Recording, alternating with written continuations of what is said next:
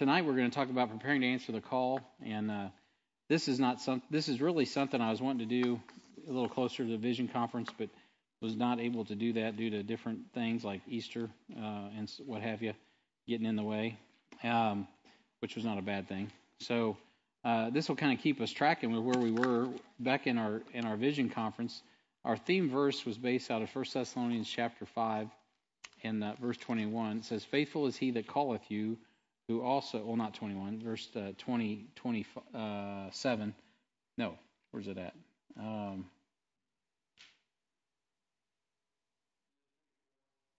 Yes, 24. "Faithful is he that calleth you, who also will do it." I got it memorized, but I was wanting to get the reference. "Faithful is he that calleth you, who also will do it." So we've been talking about the call of God. And, sometimes people wonder about that. And I want to talk about preparing to answer the call and just kind of get real practical tonight. And even if you're here tonight and you're like, "Well, Brian, this does not apply to me," it really does apply to you. What I'm going to talk about applies to all of us in some way, shape, or form. Now, it may not be because you're specifically called to be a missionary or something like that, but really there's things that, as you look at this, it'll challenge you. And I want you to just turn in your Bibles to Romans chapter 1 for just a moment. Romans chapter 1. I'll address this from the Word of God, because I remember when I was a young Christian, I was praying about, the call of God and what all that's about. And many of you are familiar with the call to be saved, right? The call of salvation is God is calling all men everywhere to repent. Acts chapter 17, verse 30, He wants all men everywhere to get saved. But also beyond that, once you get saved, we're called to service. And a lot of Christians are like, "Oh, I'm not called to that. I'm not called to this." Well, all Christians are called. Salvation, one of the things we just simply like to say is you're called to salvation, sanctification, and glorification, and that is absolutely true. You can find that outlined in the book of Romans. We're all called to salvation, and once you get saved, you're called, even though positionally you're sanctified, it's a process of us working out our salvation with fear and trembling, and so we're called to sanctification in a practical way as we get to Romans chapter 12, and we give our bodies a living sacrifice, holy, acceptable unto God, which is our reasonable service. And we grow in sanctification. And then ultimately, though, it's for God's ultimate glory. And also, someday we will be glorified, right? So we're going to be called up. Literally, we'll hear the trumpet and get called out of here pretty quick, or we're going to die. Either way, we're going to go to heaven, and we will be with God in glory. And so the time to really work on that today is now, and be prepared for that. All right, so in Romans chapter 1, Paul gives this address to the Romans, the saints there, that he's addressing. He says in verse 1, "Paul, as servant of Jesus Christ, called to be an apostle, separated unto the gospel of God." So he's called to be an apostle. And we always look at missionaries and pastors and different, professionals, so to speak, ministers as called. And so as you read the introduction to Romans 1, you might kind of see that as, yeah, Paul's called, of course. But what's really interesting is we're all called. And as he goes on down through here, he says down here in verse 6, he says, "Among whom are ye also the called of Jesus Christ, to all that be in Rome, beloved of God, called to be saints," right, set apart. "Grace to you and peace from God our Father and the Lord Jesus Christ." And then he kind of gets into the epistle in earnest. So there he deals with all the saints being called. We're the called of God, and we're called. And so if you wonder if you're called, I remember David Cundiff used to ask that, details about what is the calling and how do you know about that? Well, the call comes from God's word. I mean, God speaks to us through his word. If anyone calls you on the phone, what do? They use their words and they talk to you and they say, "Hey, Bob, what's up? Hey, Pat, hey, Rex." We use words to talk to people. We call them up on the phones. God does the same thing. He rings our bell and he wants to talk to us. And so every day in the word of God, when you open up your Bible, God's calling. And he wants to talk to you, right? We talk to God. How do we talk to God? Prayer, right? That's simple. And how's God talk to us? His word, right? I like that new song that Casting Crowns has out about the book of Second Opinion. We need to close the book. Have you heard that song? We're checking out. It's time to close the book on Second Opinion. And any one of the lyrics in there is that you don't know if it's your heartburn or your heart, So a lot of times people get all confused about how God's talking to them, and they, Is that really God talking, or is it your heartburn talking? Well, you'll not know unless you're in the Word of God. The Word of God is what's really going to direct us and get us where we need to go. So we went through this vision conference, and we had several weeks of Randy. We had 4 sessions as a whole of Randy talking about owning the mission. Pastor Randy, and I was just talking with just yesterday with Luke Fleshman about that. Some of those topics from that session. It's good sessions on owning the mission, and then we had several sessions on IGO, right? On praying for the lost, and then, of course, the practical aspects of going out and being intentional about the gospel. We're all called to own the mission. We're all called to be intentional about our gospel outreach. And it could be, too, that this session, I hope, will be helpful for somebody listening. And even if it's not, you can pray for people that are in this situation. And you can look and find people in the situation in which we're getting ready to talk about, which is those preparing to answer the call. Now, this is something I know, and I wanted to do this sometime last year, and it just never worked out on the calendar, and it never worked out really during Vision Conference, just to get a group of people in our church that would say, Brian, I don't know exactly if I'm called or not, but I want to answer the call. And whatever that means, being a pastor or a missionary, whatever it is, I know that God's calling me, but maybe I'm too shy to come forward at an altar call, or I haven't made that appointment yet to come talk because I'm just not really sure, or I got things in my life. I don't know about y'all, and everyone's different. I knew a long time before I was willing to verbalize out loud that I was called. Called to serve, and I started preparing my life really from the moment I was saved, but I remember having this discussion. The first time I kind of went really public was with my wife, Amy. So we had these pre-marriage discussions about, Amy, what if God calls me to be a pastor someday or a missionary? Will you still follow me? So this was all pre-marriage stuff, And she's like, yes, Brian, I'll follow you, And I'm like, okay. And then we're married, 6 months or something. And I'm just really feeling this, pressure in my heart about it. And I'm like, honey, Are you sure? You still would follow me? Because now she's married me, she knows me. And she's like, yes, honey, I will follow you. I can tell you this. I was just sharing this with someone the other day. It was after HBI. I think it was me and your wife were visiting. And one of the hardest things about being a man in a marriage is when your wife submits to you. There are so many times I would be like, it'd be easier if she just wouldn't submit, right? Because now I could blame her if it goes wrong. But when your wife submits to you, you're like, oh, man, now the burden's on me. And that is directly related to my story as well. As when God was calling me, I knew I was called into to pastor. I was in shepherd school, which is it's the mirror image of what we're doing here with HBI. And we had this pastors meeting, and I don't know if, Bob, they did this when you were in. They probably did. Pat, I'm sure they did when you were in. I don't know, Jeff, if they did it when you were in, but they sat us around our senior year, and they read our little bios and what we said we were called to do. And I'd written pastor. I did not enter my education process until I was convinced God was calling me. So I was 24 years old, and then I entered into HBI.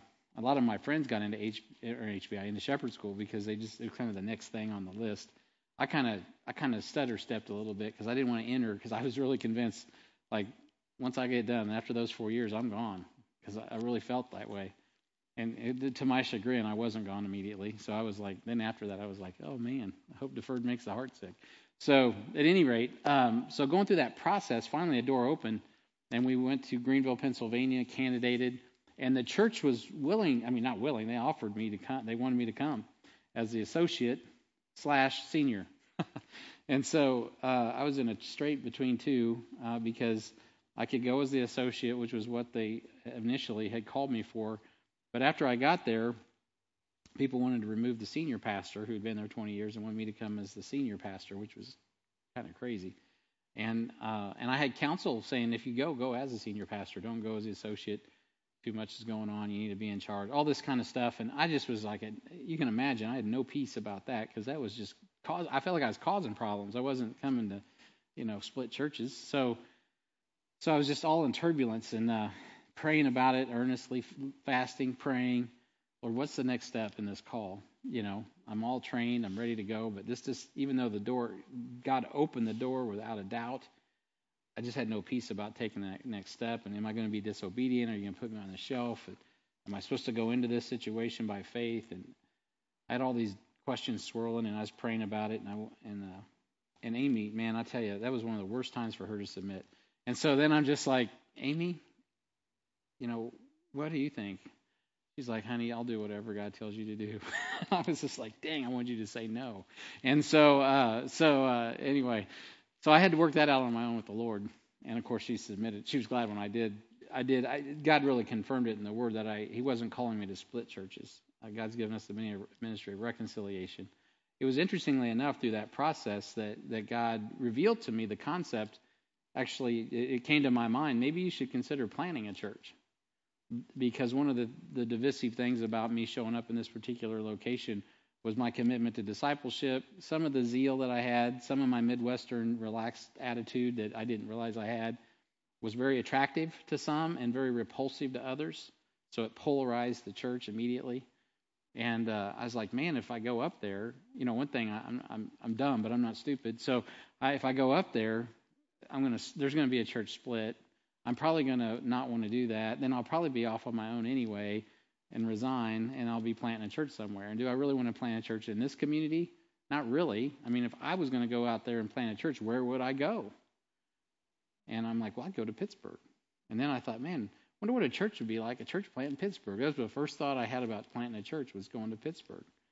No other thoughts about planting a church other than that. I'm like, well, if I went out there and I was going to plant a church, I'd go to Pittsburgh. I wouldn't go to some small town, between Erie, Pennsylvania and Pittsburgh. I'd go to Pittsburgh. I'd go to a major city.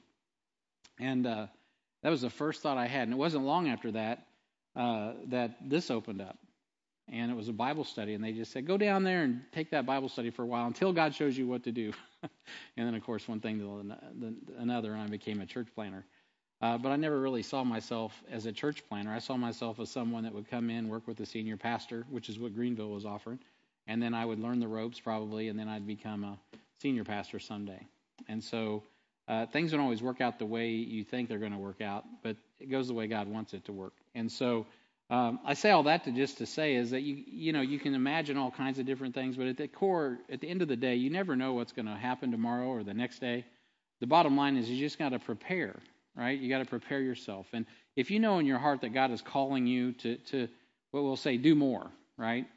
And it's not like you're a second-class citizen if you're not a church planner or a missionary.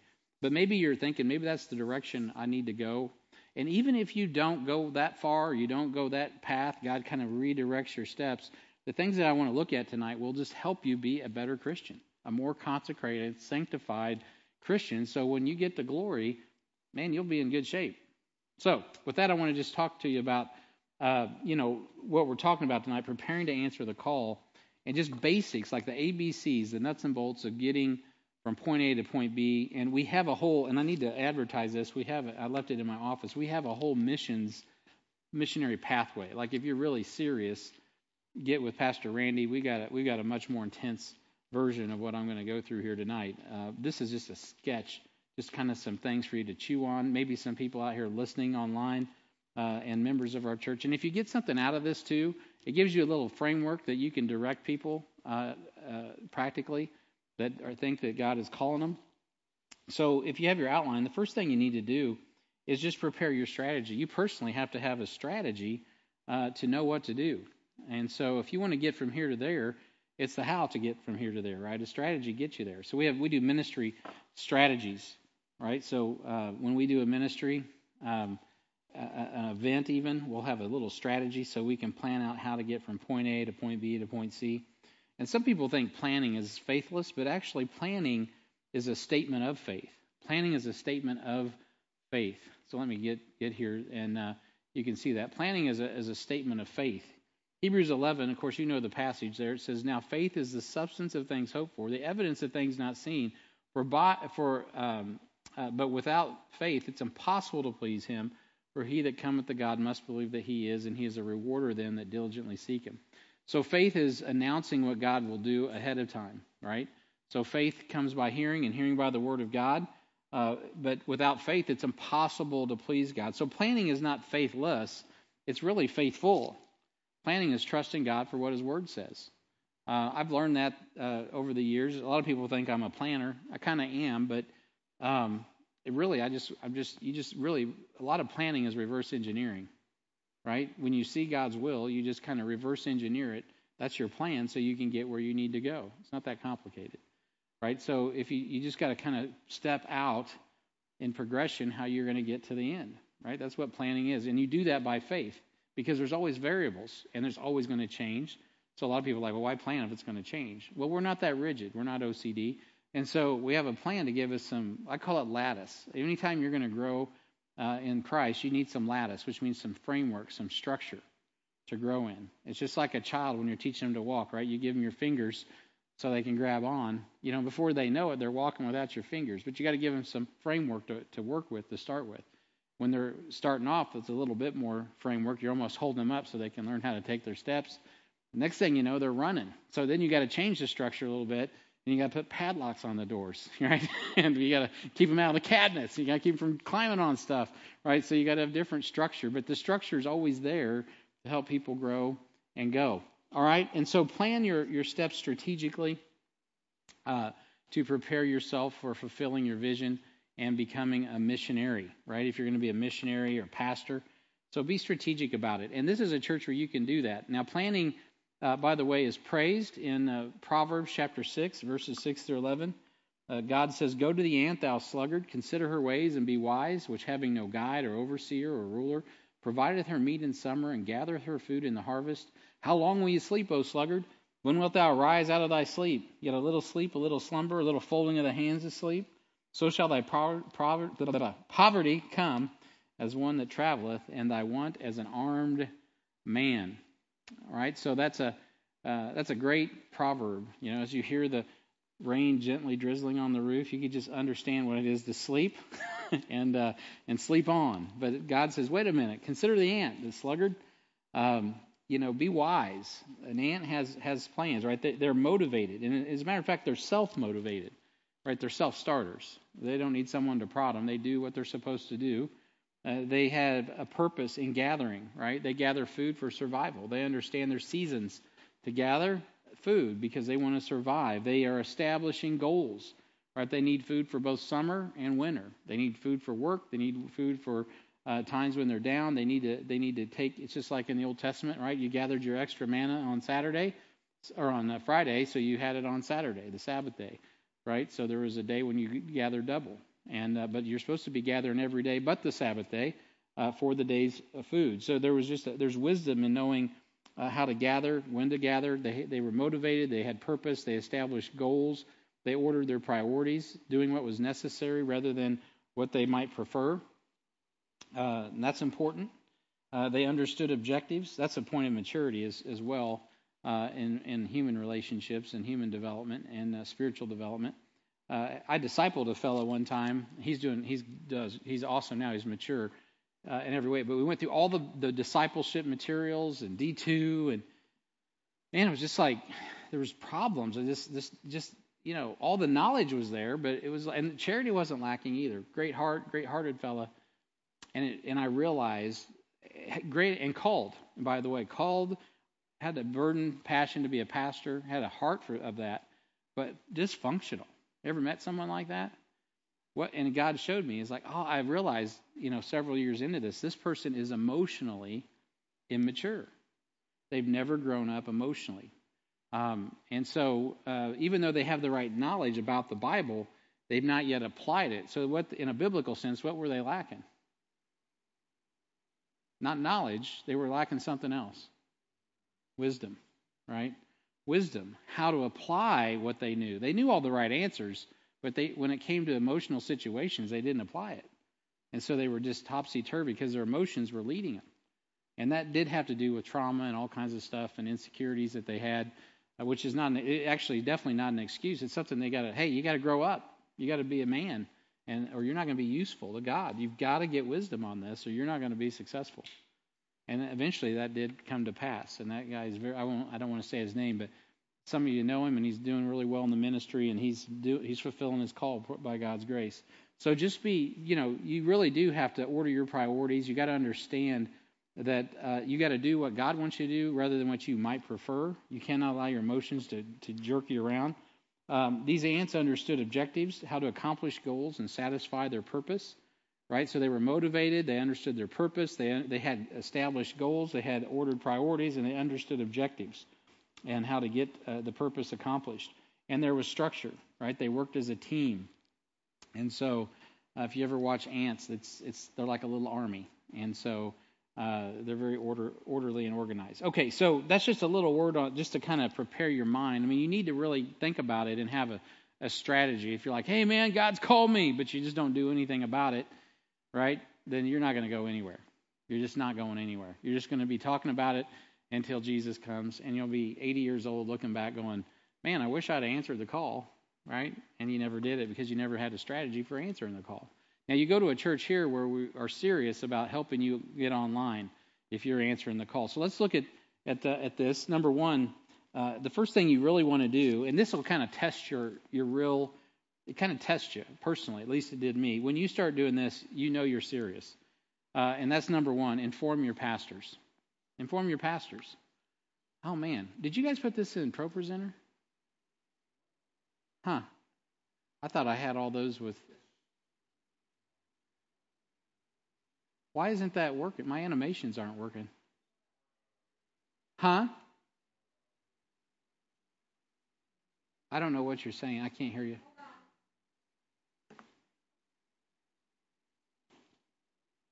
Okay. So number one is inform your pastors. Let them know you want to do this. It needs to be on their radar, and you need their input so they can help steer your pathway as necessary. So if you don't aim at anything, guess what you're going to hit? Nothing. You're not going to hit it. So if you aim at something, you're going to hit it every time, hopefully, unless you're throwing axes. I tell you, I aimed my best at. Have you ever been axe throwing? It's got to be for me, it's a frustration. I mean, every so often, man, I'll nail that thing, even get a bullseye, and then without fail, I'm missing. I may hit the bullseye, but it's the back of the axe or whatever. You do pretty good, Bob, but you know who's really good at that? Steve Fleshman. He's like an ace. You don't want to mess with him in an axe. He's scary. But anyway, you want to hit the target, right? If you're going to hit the target, you need to aim at it. So you need to live basically on purpose, not trying to get into, Rick Warren's business there, the purpose-driven life. But there is some truth to that. I mean, you got to have purpose. You got to know what you're doing and why. You'll never be sent as a missionary by just random chance. We're not like going to just roll out through HBF one day and say, man, we need a missionary. Let me grab you. Vicki, you guys are going to the mission field. It's not going to happen like that. We're going to be looking for people, not that you guys wouldn't go to the mission field, but I'm just saying we're going to be looking for people that somewhere along the way raised their hand and said, hey, here am I, send me, right? Isaiah 6. So now it's going to be in conjunction with your pastor's approval. You're not going to be sent from a church unless the pastors lay hands on you, unless they have your consent. Now, that doesn't mean people don't go all the time. We call those went ones and not sent ones. You don't want to be a went one, right? You want to be a sent one. Went ones end up usually having problems. Sent ones have the blessing of God upon them. And so you want to inform your pastors. And then secondly, you want to serve in as many different church ministries as possible. Now, this is not going to be like blow you away tonight type of information. It's just really practical. Serve in as many different church ministries as possible. Now, one at a time is great. That's a good way to do it, to gain valuable experience in each before you turn to lead and do. So I teach it like this in three ways. I told them we didn't need the board tonight. We really don't, but you can write this down if you're taking notes. When it comes to ministry, and you'll probably pick this up along the way in other ministries as we teach, but we believe in three things. If you've been through How to Disciple, you've heard this. You want to observe, right? You want to learn, participate, and lead. Now, it does sound like four things, but I put observe and learn in the first one. So observe and learn, right? A lot of times when you get, like if you come over here to the children's ministry, Mitch has it set up so you don't just come in and get thrown to the lions. First day you're in there, you're teaching. You're responsible for 30 kids and you're teaching. That's not how it works. You're going to observe. You're probably going to watch Mitch, or you're going to watch some other teacher that knows something about what they're doing, and you're going to observe. If that's a problem for you, you probably don't need to be in the ministry. I had that policy at City Union Mission. And so when Pat Lee came down the first time, I said, Pat, you just watch what's going on. And then it's like, hey, Pat, give your testimony. Hey, Pat, go ahead and preach, right? So there was a process. I had a guy one time that would not come and observe. He wouldn't come one time and observe. If I didn't invite him to preach, he wasn't coming. Well, then you're not invited. Because if you can't observe one time, I'm not inviting you, right? I just need you to come and watch what's going on. If you got to have the preeminence and you're so important you got to preach, well, hey, go somewhere else, because that's not how it works in this ministry. And to the pastors of our church, to their credit, they gave me that kind of leadership initiative, even with guys that were big for their britches, because one of these guys is a true story. He was kind of big for his britches, and I was like, that's just not how we do it here. And they didn't go around me on it. They backed me on the way I did it, because I knew it didn't make him happy. But it was like, look, that's not fair to everybody else who's done this. And I'm just talking 1 week, right? I'm not going to hold this guy up forever. He can preach the word. Good preacher. And but that wasn't the point. The point is, this is how we do it. We observe and we learn. We participate after that. And then through participation, of course, you have your senses exercised to discern good and evil. Eventually, you will lead. The cream will rise to the top. And so it's good to just involve yourself in ministry. And you think, oh, yeah, this ministry, that ministry. You know, if you want to teach the word in a foreign country, a great place to start is in the children's ministry, right? Because if you can teach children, you can teach adults, right? And there's a lot I learned a lot in children's ministry. If you're like me and you come from a background where you weren't raised in church, I tell you what, the children's ministry was outstanding, because it worked all these stories I'd never heard. I think I told you this last week. I'm like, Zacchaeus? Who's Zacchaeus? Why is he in a tree? What story are we talking about? Why does Abraham have many sons? What is this talking about? You know, I'm just these little songs we would sing. I'm like, what is this talking about? You know? And so it helps you get in the Word of God, figure out some things, and at a level that you can wrap your mind around the Bible in a very simple way. But also, of course, you're going to need to continue to grow. So observe and learn, participate and lead, get involved in ministries that are valuable to your experience. Now, some of you obviously might be way down the road and do all of that. We'll continue to look for ministries to grow. Also learn to replace yourself in whatever you're currently doing so you can be free to move on to the new ministry assignment. Right? You're never going to be at liberty to move along if you don't have people coming up behind you. Before I came to Harrisonville, I had people replace me at City Union Mission, had people replace me in my home team, had people replace me on the circuit, right? So you have other people coming up around you to replace you at all times. That doesn't mean necessarily you're going to vacate your position. But if I drop dead tonight of a heart attack, I got 6 other guys that can step up and finish that are at my level, right? Not to mention others that are coming up that could also do the job. And so that's what it's about. People say, well, you're deep on the bench. We should all be deep on the bench. That's the way God designs it. We should always be bringing people up around us in case God calls us to go and do something else. And if you know God's going to call you to do something else, then even more importantly, to make sure you have some Timothys around you. And so nursery, children, youth, young adults, mature adults, facilities, administration, prayer, teaching, changing the trash, mowing the lawn, I mean all of it. If you go plant a church, you're going to be doing all of it. If you become a missionary, you're going to be doing all of it. If you think it's going to be some sexy gig, like, hey man, I'm going to be Pastor Brian on Sunday, I'm going to roll up in the pulpit, ministry is going to be great, you absolutely have no idea what you're getting into. I promise you that.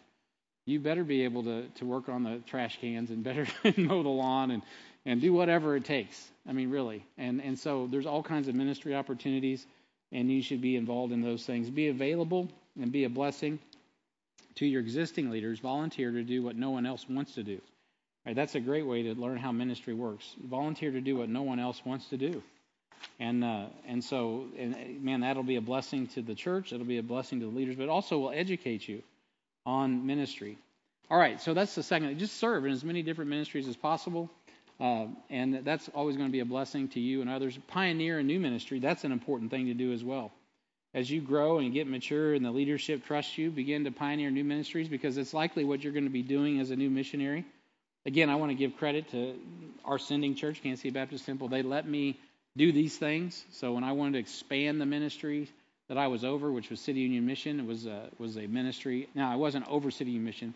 We had a ministry to City Union Mission. So just our little group, which was pretty substantial. We had like 20-some ministers, going out throughout the month preaching at the mission. We had over 21 spots at the men's mission at one time. Plus, we had the Family Life Center. So I was overseeing quite a bit. And And then on top of that, I was over at Kansas City Rescue Mission, pioneering new opportunities, investing there, trying to see if God would open a door, and being faithful to that pioneering activity. So I really appreciate the liberty I had, but I didn't do anything without letting my leaders know. So pioneering is important, especially if you're going to be a person that's going to be like a church planner or a missionary. Try to start something new. And it doesn't have to be some crazy thing. It could be a Bible study. It could be, a new ministry within the church. I'm not saying you have to always be outside the doors of the church, but going outside the doors is also good. Can you break into a new people group, like in your own hometown, and reach someone there and disciple them? That's a great experience. Can you do that? That's a good way of finding out, if you can cross culture right within your own context. Can you continue to work the soil even when they don't respond? Or when you feel like you're beating your head against the wall. I've been there and bought that t-shirt. Well, you get involved in their lives, right? Are you just doing this from a pulpit? Or are you actually willing to come down and get involved in people's lives at a personal level? All of those things will work in your favor as you're learning to, answer the call and figuring out who God has saved you to be. So even if that means you forfeit some normal life and some friendships and recreation, that's what happens. Your consecration level goes up as you get involved in ministry. Even the fun ministries, the quote fun ministries, even those things will cause you to really count the cost of ministry.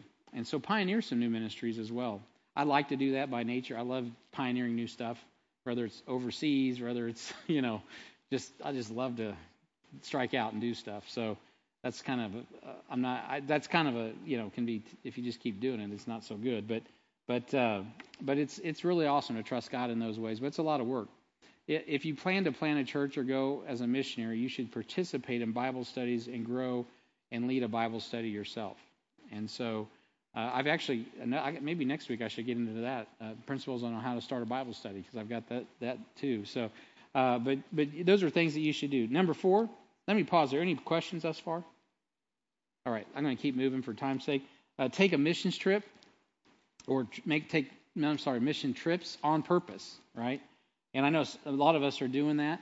And by the way, just because you're taking a mission trip, short or long term, does not mean, right, that you are going to be a missionary. So we're not saying that. But if you are planning that, if you know God's calling you to that, definitely get on some missions trips, plural.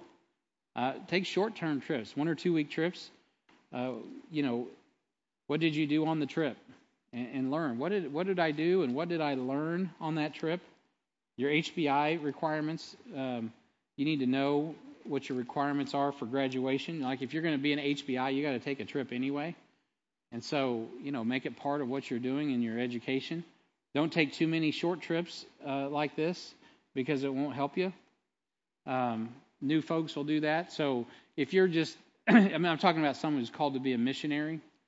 You don't want to go on 10 short trips, although we need you on short, especially, but you want to graduate your trips, and we'll be looking for you. So when we take on a project to teach leaders, like we did in Arissa, so we're going to grab you and say, okay, look, you need to go on this trip, and we need you to operate at a pastoral level, because we got 3 levels of trips. You got those that a level 1 trip is like anybody can go on that. It's service oriented. You don't even have to be through D1.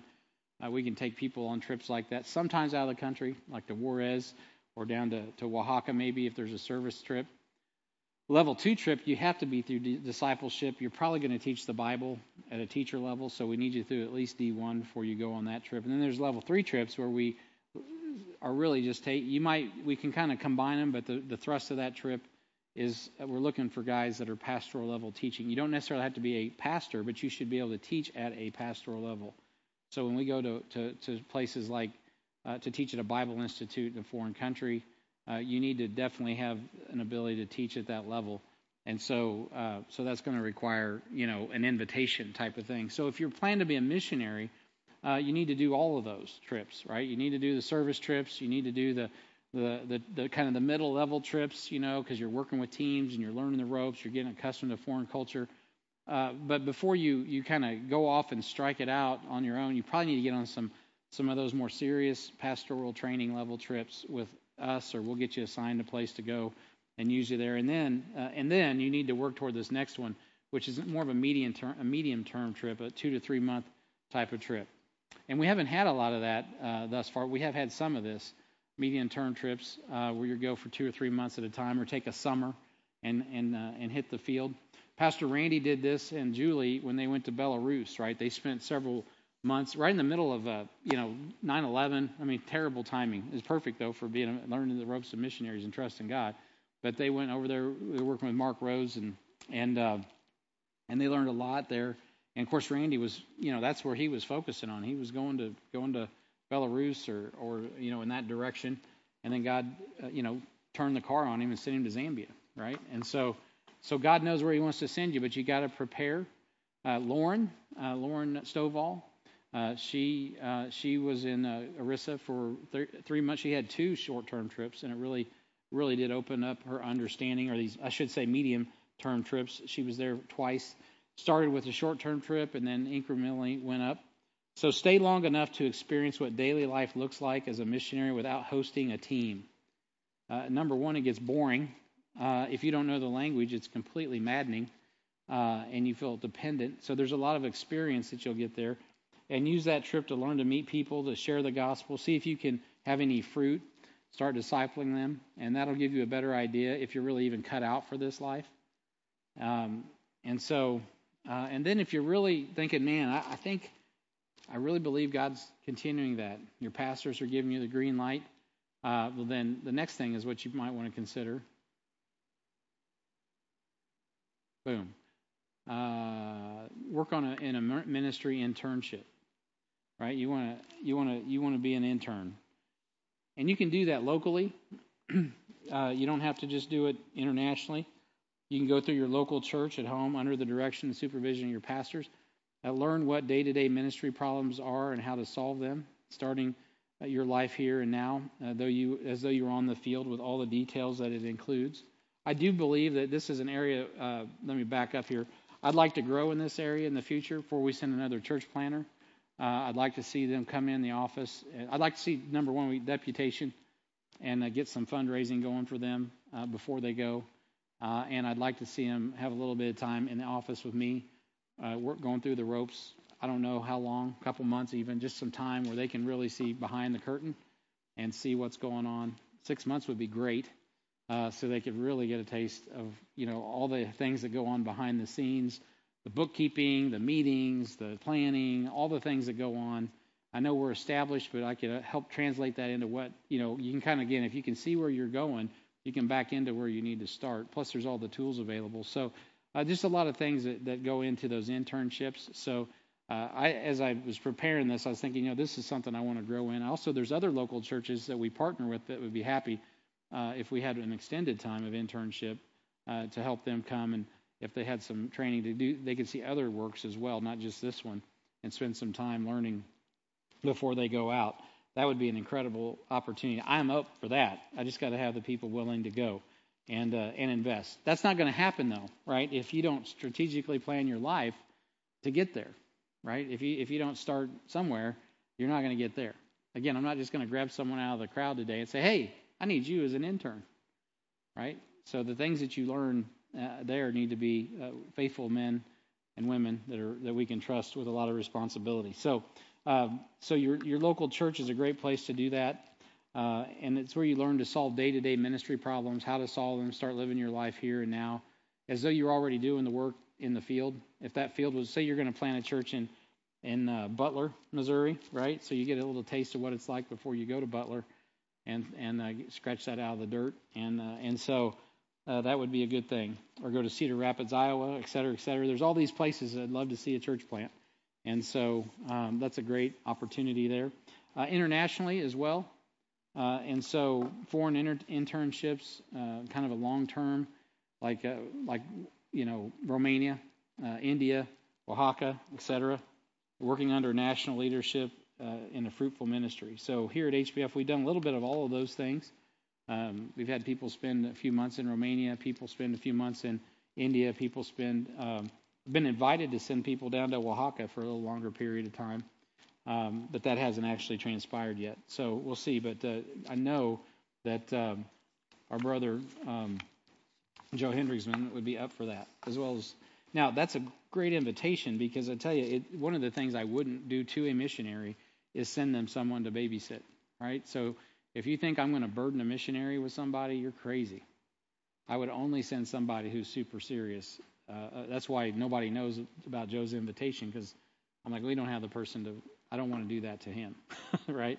If we had someone really, ready to help him, like be a support, not somebody he has to support, then I would be open to that idea. So I'd be definitely open to sending somebody in that situation. All right, so test your perceived calling, skills, gifting, and ability in those situations. Again, I mentioned Randy and Julie. They were able to see how they would do with a foreign language in Belarus. Lauren had a lot of cultural experiences in India and learned a ton through that. And so going internationally will really help you. Number 6, study the ministries of successful missionaries. Right, those who have pioneered a new work, developed leadership, turned over responsibilities, and have seen continued fruit.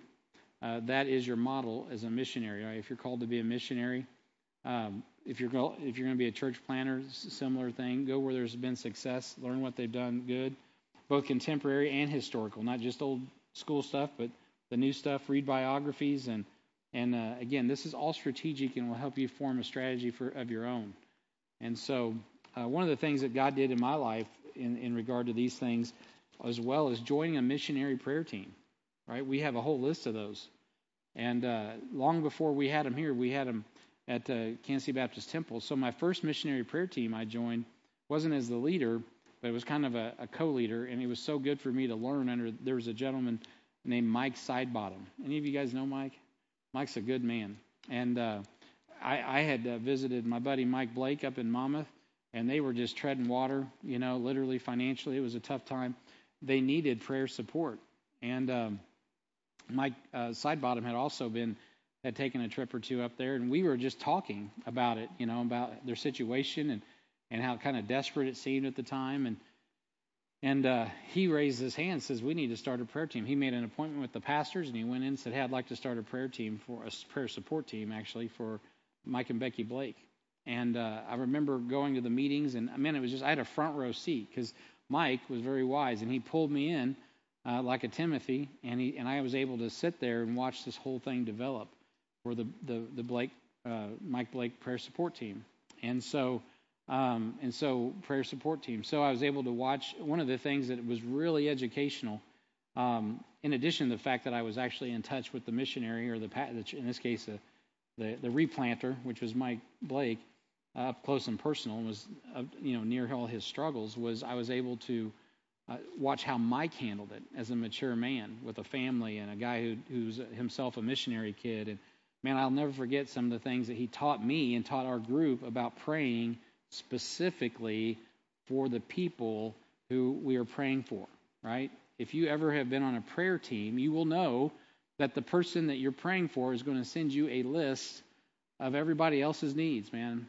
Joe Hendrickson is going to tell you about the villages, and he's going to tell you about the Bibles, and he's going to tell you about the buildings, and he's going to tell you about the souls, and all those things are awesome. That's what he's there to do, and that's where his heart is. That's what he's going to share, because where your treasure is, there's your heart also. But what's your job as a prayer team leader? Pray for them, right? Randy's teaching you all well. Jeremy's teaching you well, right? So our job is to pray for them. And man, Mike Sidebottom modeled that. And he really emphasized, of course, being a prayer, MK himself, his dad, Don Sidebottom, and Phyllis Sidebottom in Ethiopia. He understood the struggles of a pioneering couple. And man, when we had those prayer meetings, we prayed for Mike and Becky Blake and their children. Now, don't get me wrong. It's not that we omitted praying for all the other needs, but he made sure that we were focused on Mike and Becky Blake and their needs. Our focus was on making sure they were spiritually healthy. You know what? There's something about that. Not everything you learn in a prayer team or a Bible study or a ministry is taught. Some of it's just caught, right?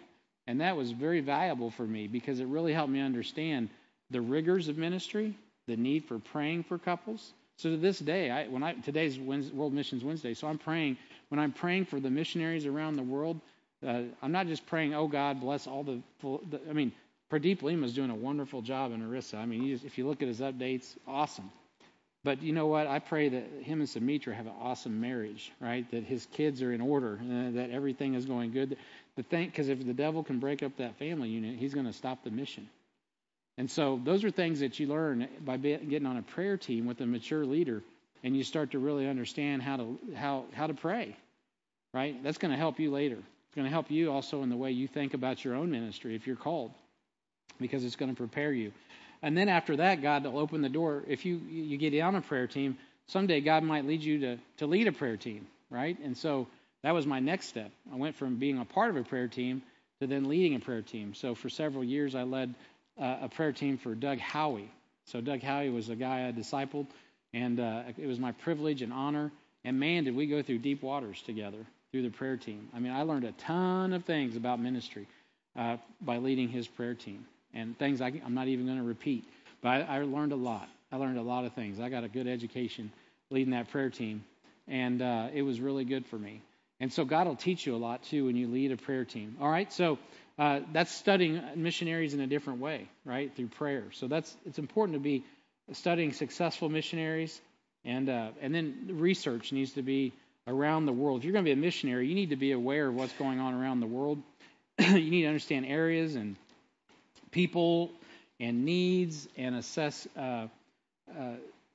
those things compared to your skills, and just excuse me.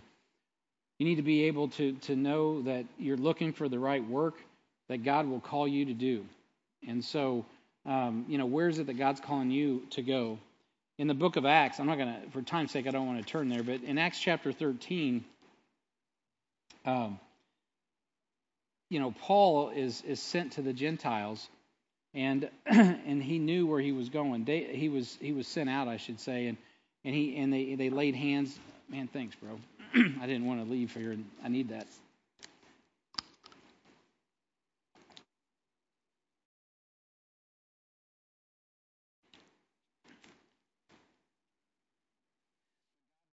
God used Barnabas and man, all those at Antioch to send forth Saul of Tarsus, who becomes Paul. And they went out and reached the Gentile world. And so, research missions works that are global. Research people groups, people's needs. And again, Randy, if you go through at this time, if you really are serious and you get a hold of Randy and you go in through our missionary pathway, Randy's going to give you reading assignments. He's going to task you with some of these things in a more formal way, and he'll fit it for you personally, depending on what you're being called to do. But we're going to have resources. You're going to need to be a part of that. One of the things you can do just as part of your hobby. I still do this. I love stuff like this. So just open up Joshua Project on your browser, right? And you start checking out the people groups. You can research a lot of this stuff online. When I first started the church, the internet didn't have near as many resources as it does today. And so just 20 years ago, you couldn't get as much stuff as you can get now. Now you can get online and get about anything you need. And so you can go to Joshua Project. You can also study geopolitical tensions, and if you're into that kind of thing.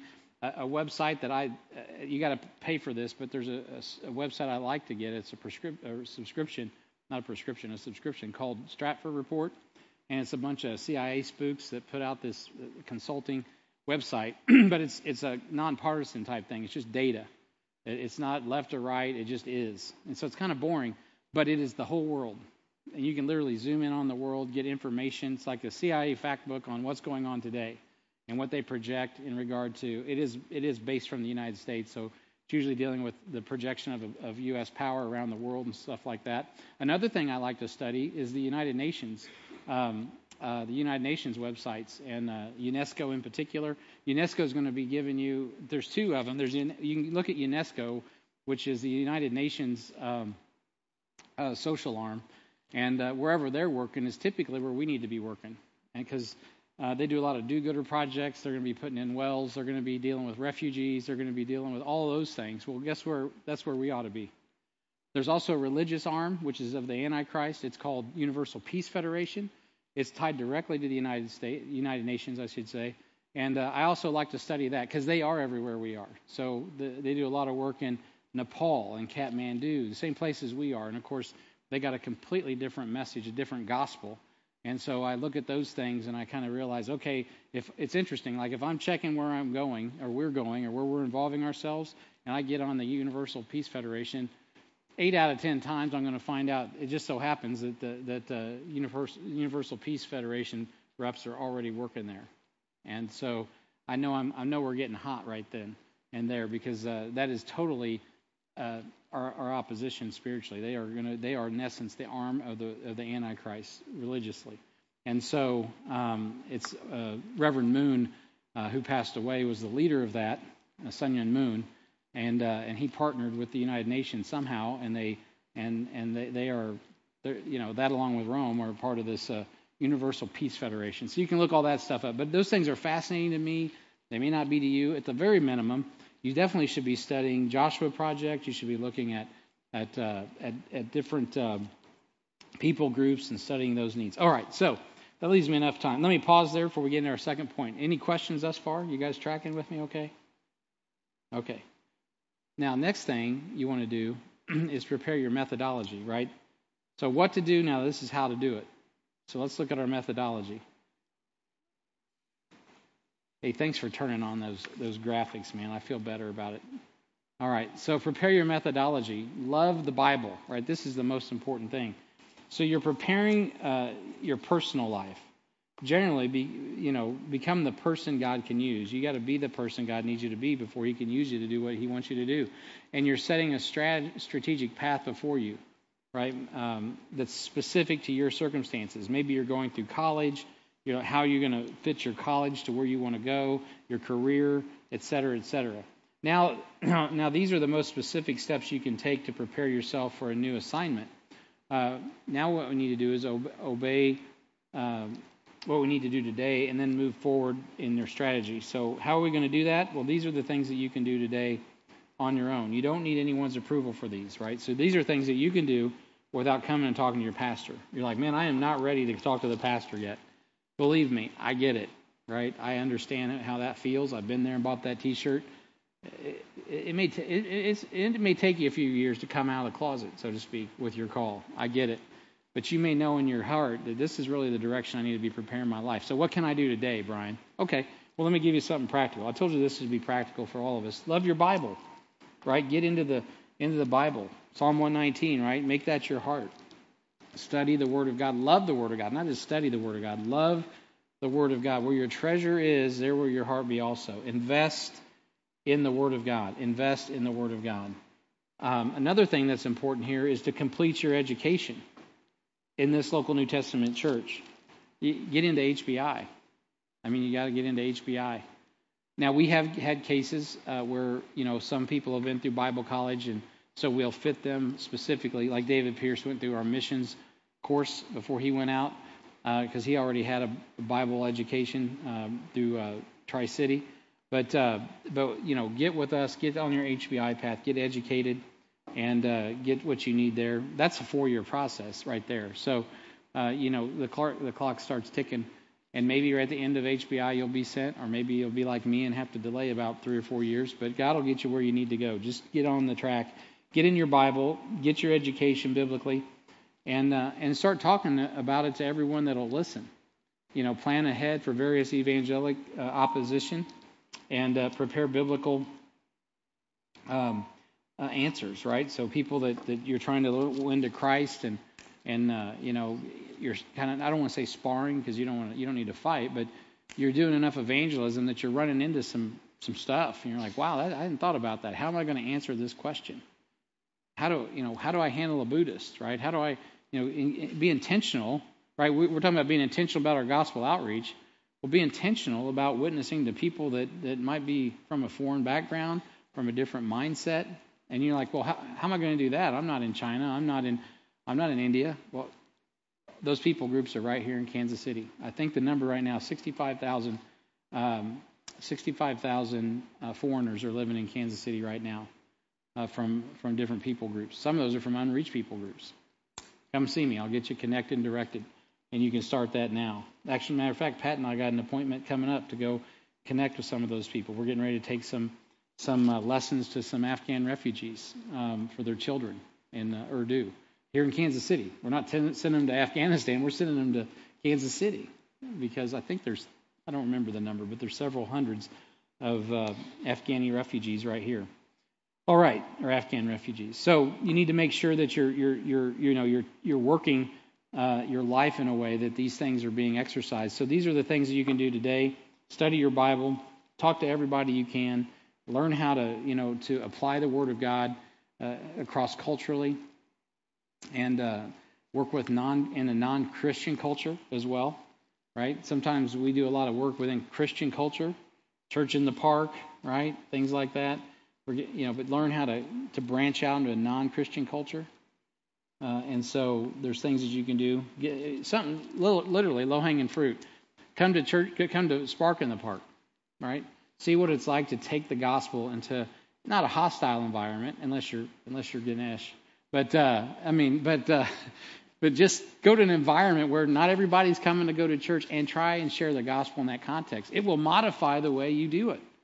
Right? Next thing you know, you're handing out fireworks, you're handing out food, you're doing different things, you're singing all of the verses of the national anthem. I mean, you're doing everything you can so that you can connect with people. You're sharing your testimonies, right? You're doing it in a way that you can connect to people who aren't churched. Right? That's important. You need to do that kind of thing. If you're not willing and able to do that here, then are we going to send you around the world to do it? I don't think so. Right? So you got to do what's least before you do. You think if you can't go to Cass County, here in the heart of Cass County, and go to the park and talk to lost people, what makes you think you're going to go around the world and win some other people group to Christ that don't speak your language and don't understand your culture, and you don't understand their culture? Right? You got to start right where you're at. Right? And so there's opportunities. Get involved in those things right here. Love the Word of God. Apply it right where you live. And then, of course, notice I'm starting with loving the Bible and evangelizing, but then, of course, discipleship. But don't skip the evangelism, right? Because you're not a good discipler if you're not an evangelist, right? Good evangelism is good discipleship. Good discipleship is good evangelism. What are you going to do with these babies that get born? Or are you going to have to equip them? So make sure you're equipping them. We got a process for that. It's called discipleship. A large majority of our church, we got a lot of people that are prepared to not just been through discipleship, but trained and on paper should be able to disciple other people also.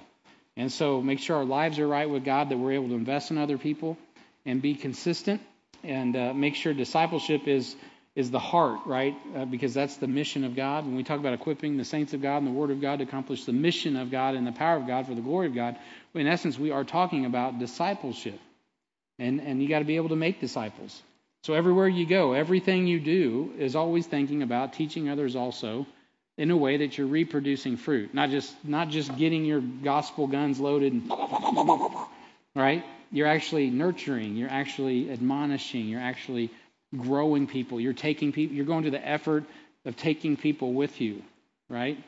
And they're learning with you. You're talking in the car, you're talking as you're doing ministry. You're growing people with you everywhere you go, because you're about making disciples at every level, formally and informally. And you create a mindset of always replacing yourself in the ministry.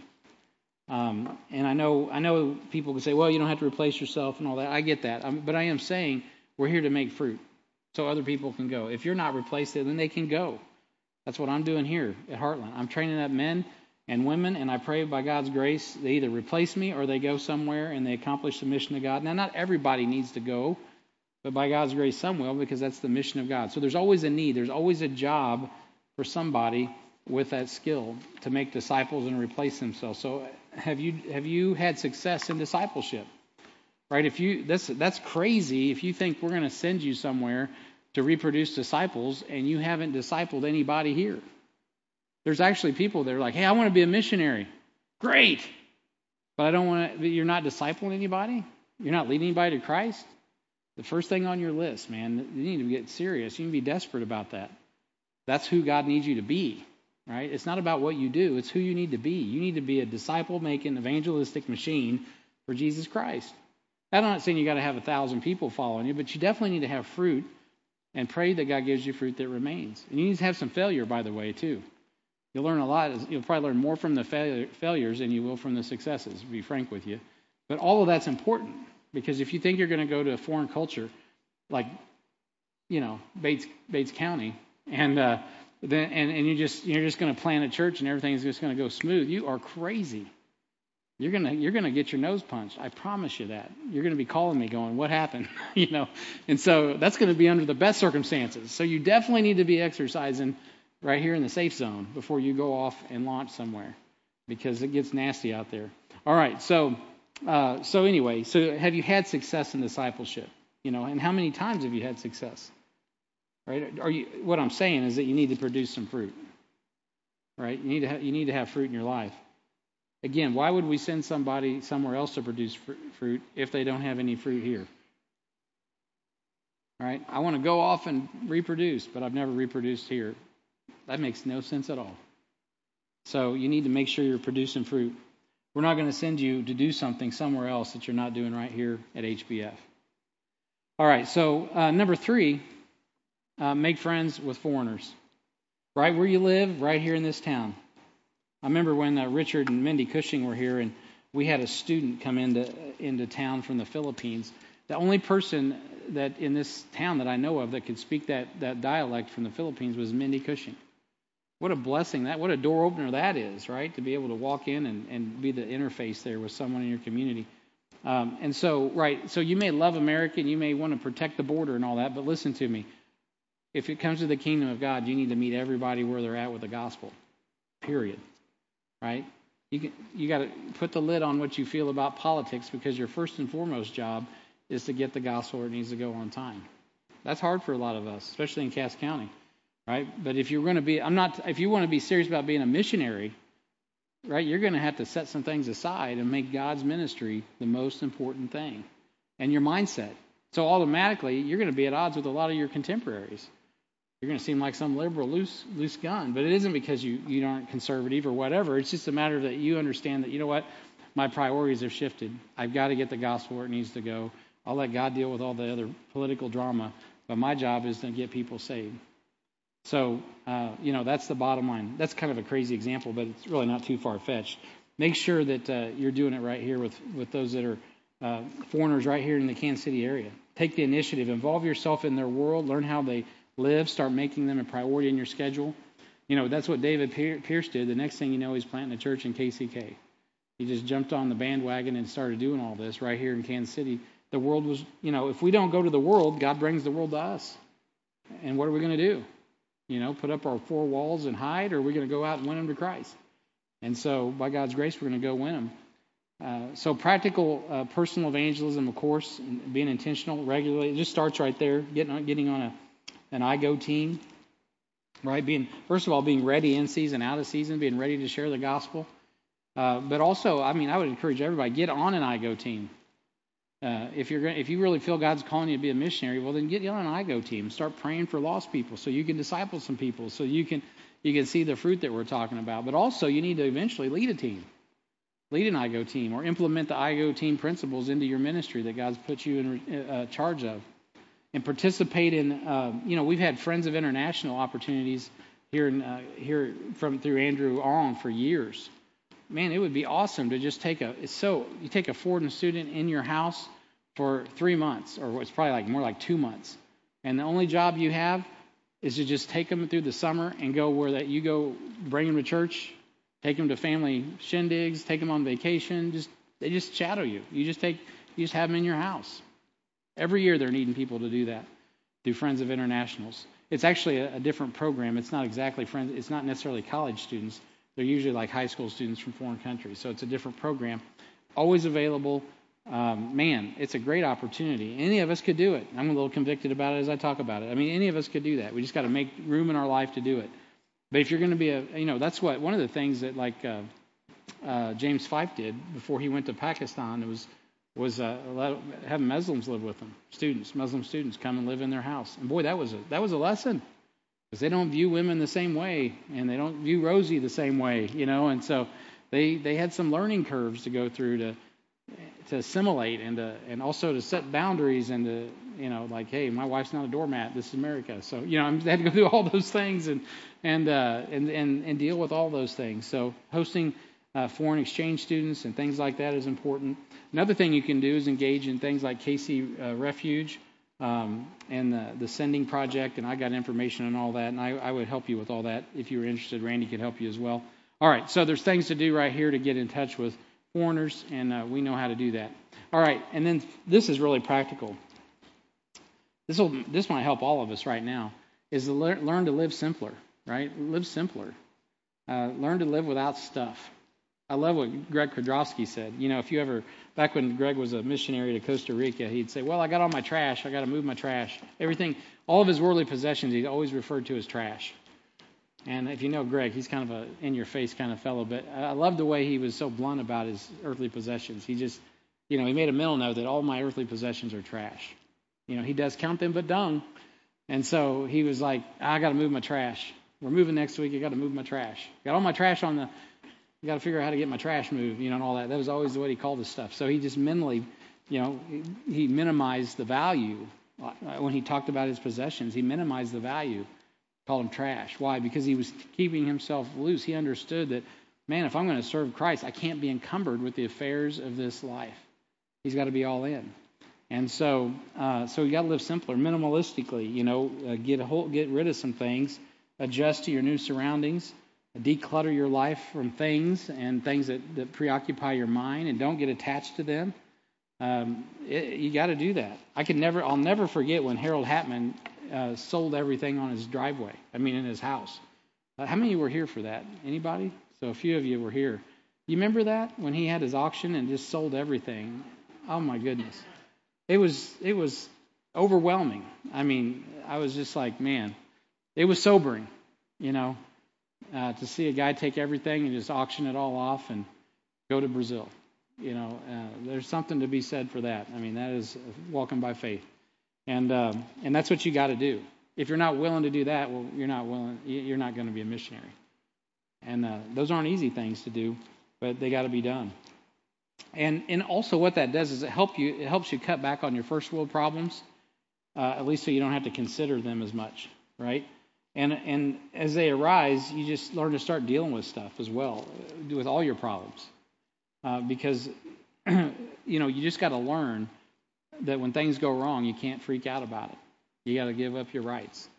Because when you get to a foreign field, you can't seek justice. You are going to get rolled. You're going to get hosed. I'm not saying you can't. You're going to have to figure out a way. But you can't get offended about everything when you're wronged. You just got to take it. And you got to figure out how to navigate it, right? So you got to get your life simple. You got to be ready for disappointments. You got to be willing for difficulties. All of those things are part of it. I'm not trying to run anyone off, but these are just you got to simplify your life, because you can't do all that with all this other baggage. You'll get bogged down. You got to be able to keep it light and keep moving. All right, so simpler life. I had one other thing on that, but I forgot what it was. It fell out of my head. All right, fifth thing is eliminate recreational activities and hobbies. What? Yeah. Quit investing time in things that don't matter. I'm sorry you like to play PlayStation all night long. Get rid of it. You don't need time for that. If that's the way you're going to live your life, you ain't cut out for this. You got to grow up, man. Put away childish things and get to the business at hand. Use your time to invest in people. I use my PlayStation to invest in people. Okay, whatever. I'm not saying if you can use it, but I'm saying you don't have time anymore to just sit around for hours and waste time. You got to stay on business. Eliminate recreational activities and hobbies that suck your time. That naturally happens as you get in the ministry, even before you become a missionary. So learn to laugh at yourself. That's important too. Don't take yourself too seriously. If embarrassed, just let it go. Laugh. Have a sense of humor. It goes a long way. Don't take yourself too seriously, or you will never learn a foreign language. I'm not going to say who, but I would talk to a fella from a foreign country. I was at lunch with him one day, and I was asking about some missionaries I knew, and he was like, oh, man, this missionary he's having a hard time with the language, brother. His wife is doing great. Oh, really? The husband's brilliant. She's not known to be a scholar. How come she's doing so good and he's not? Oh, easy. Because she's willing to make mistakes.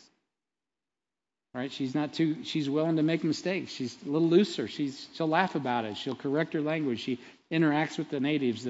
So her language actually was more usable and more marketable, so to speak, in a foreign sense, than her husband, who was much brighter than her intellectually. Why? Because he could not make a mistake. Too precise. Right? You got to have a little bit of. You got to be a little loose, man. You can't take yourself too seriously. You're going to have problems. You got to be willing to laugh at yourself a little bit, and realize that you're not all that in a bag of chips, and it'll be very important when you do. If you can't laugh when you go to a foreign country and someone calls you fat and pats you on the belly, you're going to have problems. You're fat. I remember one guy, I won't say who, but he comes to my house and he says, "Oh, Miss Amy is not as fat as I thought." And so it's like, yeah, that's going to go a long way here in the States. All right, so, but I'm saying, those are the things when you're in another culture, they do not have the same, cultural boundaries that we do. They don't understand. Same thing with you go. Your wife runs up and hugs some guy from India. He's gonna be freaking out. Different cultures, right? And so anyway, there's all these fun things. If you can't laugh a little, you're gonna have problems. So you got a little levity, and risk your language and your culture in some ways so that you can be corrected, you can learn, and all of those things. Also, when you do something wrong, it makes it a little bit easier for the other people to laugh with you too as they correct you. All right, and then solve your own problems, right? Without calling someone else to help you. You got to learn you're going to have to learn. You're going to need to learn how to get out of some holes. Learn to be resourceful. You'll be surprised how much you can do on your own. I remember when Harold was in Brazil, I probably wasn't as firm as I should have been on a few things, like learning the language and all of that, and didn't have a good enough plan in place. But you learn as you go. Nonetheless, we were working it together. And I'm like, hey, Harold, you got to get to college. You got to go somewhere. You got to learn language. If you go to a foreign country, if you're being sent from Heartland, you better plan on learning the language, right? If you're going to go to a foreign land, because you're not going to be much use if you don't. And so we're working this thing, but on his own and by God's grace. I don't want to minimize. This was all of God, but because Harold was diligent and he was looking and he was taking that seriously, God brought ABWE. They just had a window of time where they went to Porto Alegre and started a language school for their missionaries. We're not even really affiliated with those guys, but by God's grace, they let us in. And I'm like, I don't care who it is. I don't care if it's the Charismatic Church, man. If they're teaching language, you go there and learn the language. And, of course, that's what Harold did, and they did a good job. And Harold learned the language, and so did his wife. And, man, that was a blessing. Why did they do that? Because they were willing and able to figure out some problems on their own. There wasn't a whole lot I was going to be able to do from Cass County to help him, right? He's going to have to figure that out on his own. He actually did a lot of those things on his own. He had to figure out how to get cable television, to get internet, to get which was the internet. And he had to figure out all of these things on his own because when he landed there, not all of those things were readily available with some of the people that he was working with. So you got to be able to solve some of those your own problems, and depending on where you're going too, you may need to have some maintenance skills. If you're not very handy, that could be a problem depending on where God's calling you. Being able to fix things, minor repairs and installations of things, how to use technology, be versed on tools and technology and so on and so forth. If you're going to go and be part of a farming ministry, right? Well, we're going to have to get you hooked up with the right people. If you need to learn seed technology, you need to learn seed technology, right? All those things are important so that you can accomplish the mission. All right, I got to keep moving. I'm almost done. And then balance biblical application. Balance biblical application. Learn to understand and apply doctrinal principles outside of the typical American context. Right? So the truth is unchanging, but the cultural application may vary. So don't get too rigid, as I've already mentioned. Don't compromise the truth, but learn to find balance in biblical application. Right? You got to be flexible. Once you go to another country, you're going to have to learn to do all of those things. And so learn how to apply the Word of God. And again, that's going to help with those intermediate trips and all those other things that we talked about, short-term, intermediate trips. All of that will start coming together. And once you get on the ground, it'll coalesce into some real wisdom. I'm taking a breath. All right, I'm going to get through this and then leave it open for Q&A. Study preaching and preachers. I think we all do this intuitively. Find out what you like, right? Why is it that you like it, though? What makes that guy so interesting? What is it? And around here, you're going to get to see a bevy of preachers, not just in-house, but that come through. And some guys, you watch a guy like Brian Clark, what makes him so intriguing, right? Well, that guy knows, number one, he's humorous. He knows how to tell a story, right? And we're not all that way, right? Don't ask me to be that guy. But and another thing you need to do is learn to be who you are in a pulpit. One of the most discouraging things I've ever seen as a pastor, a church planter actually, who came back and started preaching just like one of our pastors. I mean, literally, even with the nasally thing. And I'm just like, man, bro, that's not who you are. Nothing more phony than that. And I remember watching this at a conference. I was just a baby young Christian wet behind the ears. I'm sitting at this conference. I knew the guy preaching, and I knew him. I mean, I'm like, dude, that ain't you. I know who that is. He's sitting over here. You're somebody. That's not who you are, man. Be who God saved you to be. And so you don't have to be everybody else, but do pay attention. You can learn a lot by watching good preachers, and then watch me, and then you'll learn not what to do. So, okay, anyway, but you can learn those things and begin to practice them and teach and learn how to preach and do all of those things. In addition to what you're learning in HBI and all those other things and your own ministry experiences. I will tell you, you can also, one of the bad things is I didn't get enough tutoring in this regard when I was preaching a lot. When I was coming up in the ministry, I was preaching in a mission where this was awesome because I had all this liberty. As I told you, I had liberty to pioneer. I had liberty to lead. I had liberty to galore, to structure, to do a lot of things. It was great. But man, I was preaching all the time, and I didn't realize until I got on the circuit, and then even more so once we started Heartland, that man, did I develop some bad habits in the pulpit. I mean, I started saying, I would say things to homeless guys that I'm like in the pulpit, and I realized I'm like, oh, I can't say it like that to a mixed company and a group of people. I didn't even realize how much liberty I had. So, you have to work on your preaching all the time. You should always be a student of your pulpit ministry. All right, moving on. Point 10, become a word nerd, right? Word nerd.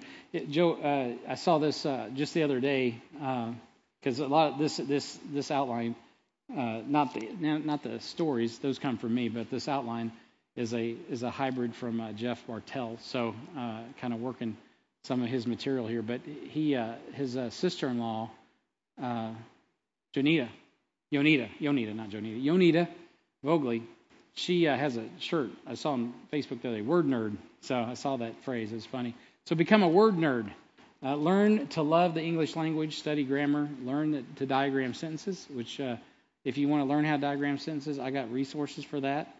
And there's also got an awesome web resource.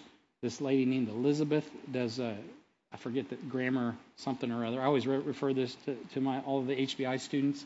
But there's a lady who put together an awesome book down here in Raymore, an old lady who knows how to diagram sentences. She uses scripture.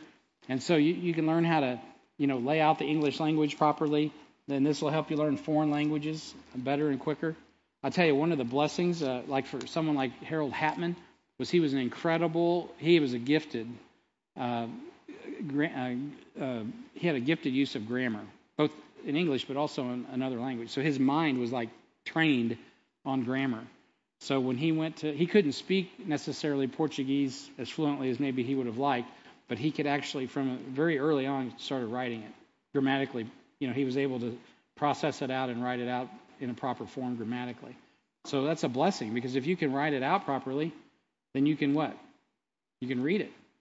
So even if you're not like fluent on your feet, if you can write it out properly, then you can read it properly, and so you come off as though you might have a little bit of problems on a conversational level, but man, God's called you to preach the word, and if you can do that, praise God. You can read your notes, and it's a lot of work, but he did that, and he was blessed. So not everybody is given to that. Some people are better, phonetically and just listening and hearing tonally and all of that. So however God gifts you. But if you're going to go and be a missionary, you got to be a word nerd. Etymology and all those things become important, and understanding how to communicate. So don't be lazy, inaccurate.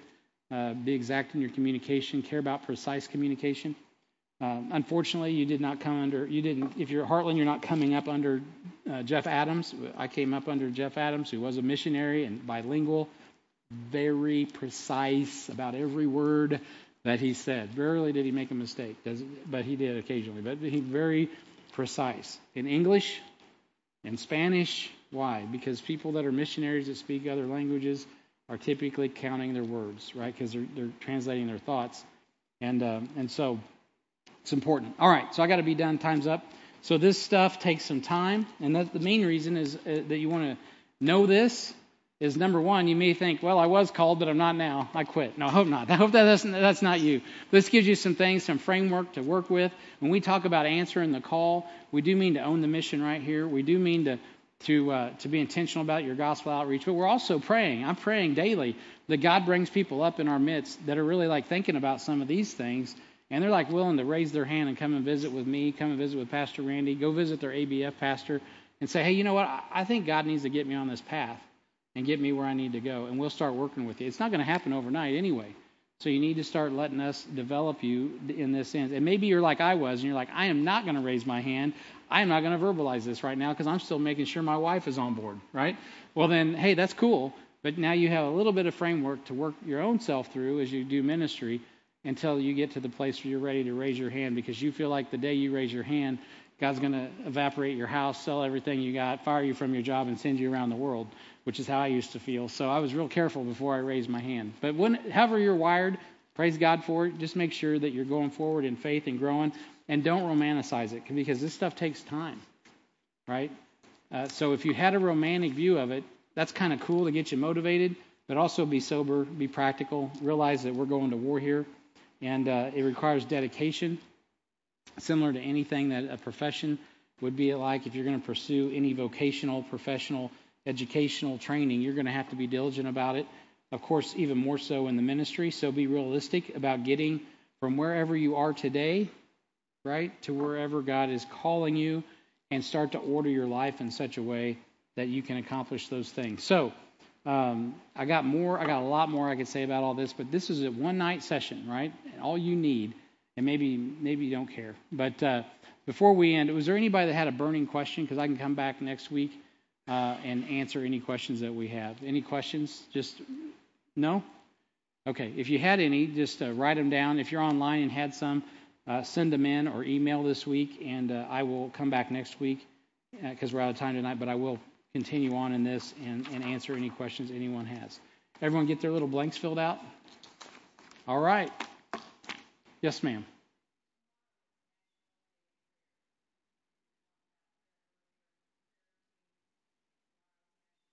Tomorrow is National Day of Prayer. How did I not know that? So make sure that you remember that. Tomorrow is National Day of Prayer. And so also the Roe v. Wade thing was leaked from the Supreme Court. Praise God. We just need to make sure that we're getting people saved and getting the gospel where it needs to go on time, and then it wouldn't matter, no matter what the laws are on abortion. We'll just set people saved, and they'll change their life regardless. And that was happening anyway. Abortion has been going down consistently because God's people, and because of the culture, and because of technology. Everybody realized, not everybody, but many people realize, you know what, that's not moral, that's not right, and so I'm glad the laws are catching up with all of that and getting back where they need to be. A lot of battles to fight, though. The gospel battle is the primary one, and that's what wins the war. All right, so let's go ahead and pray because we're out of time. And again, if you have any questions, let me know. I'll write them down, and I'll get them next week. Heavenly Father, we thank you for this opportunity.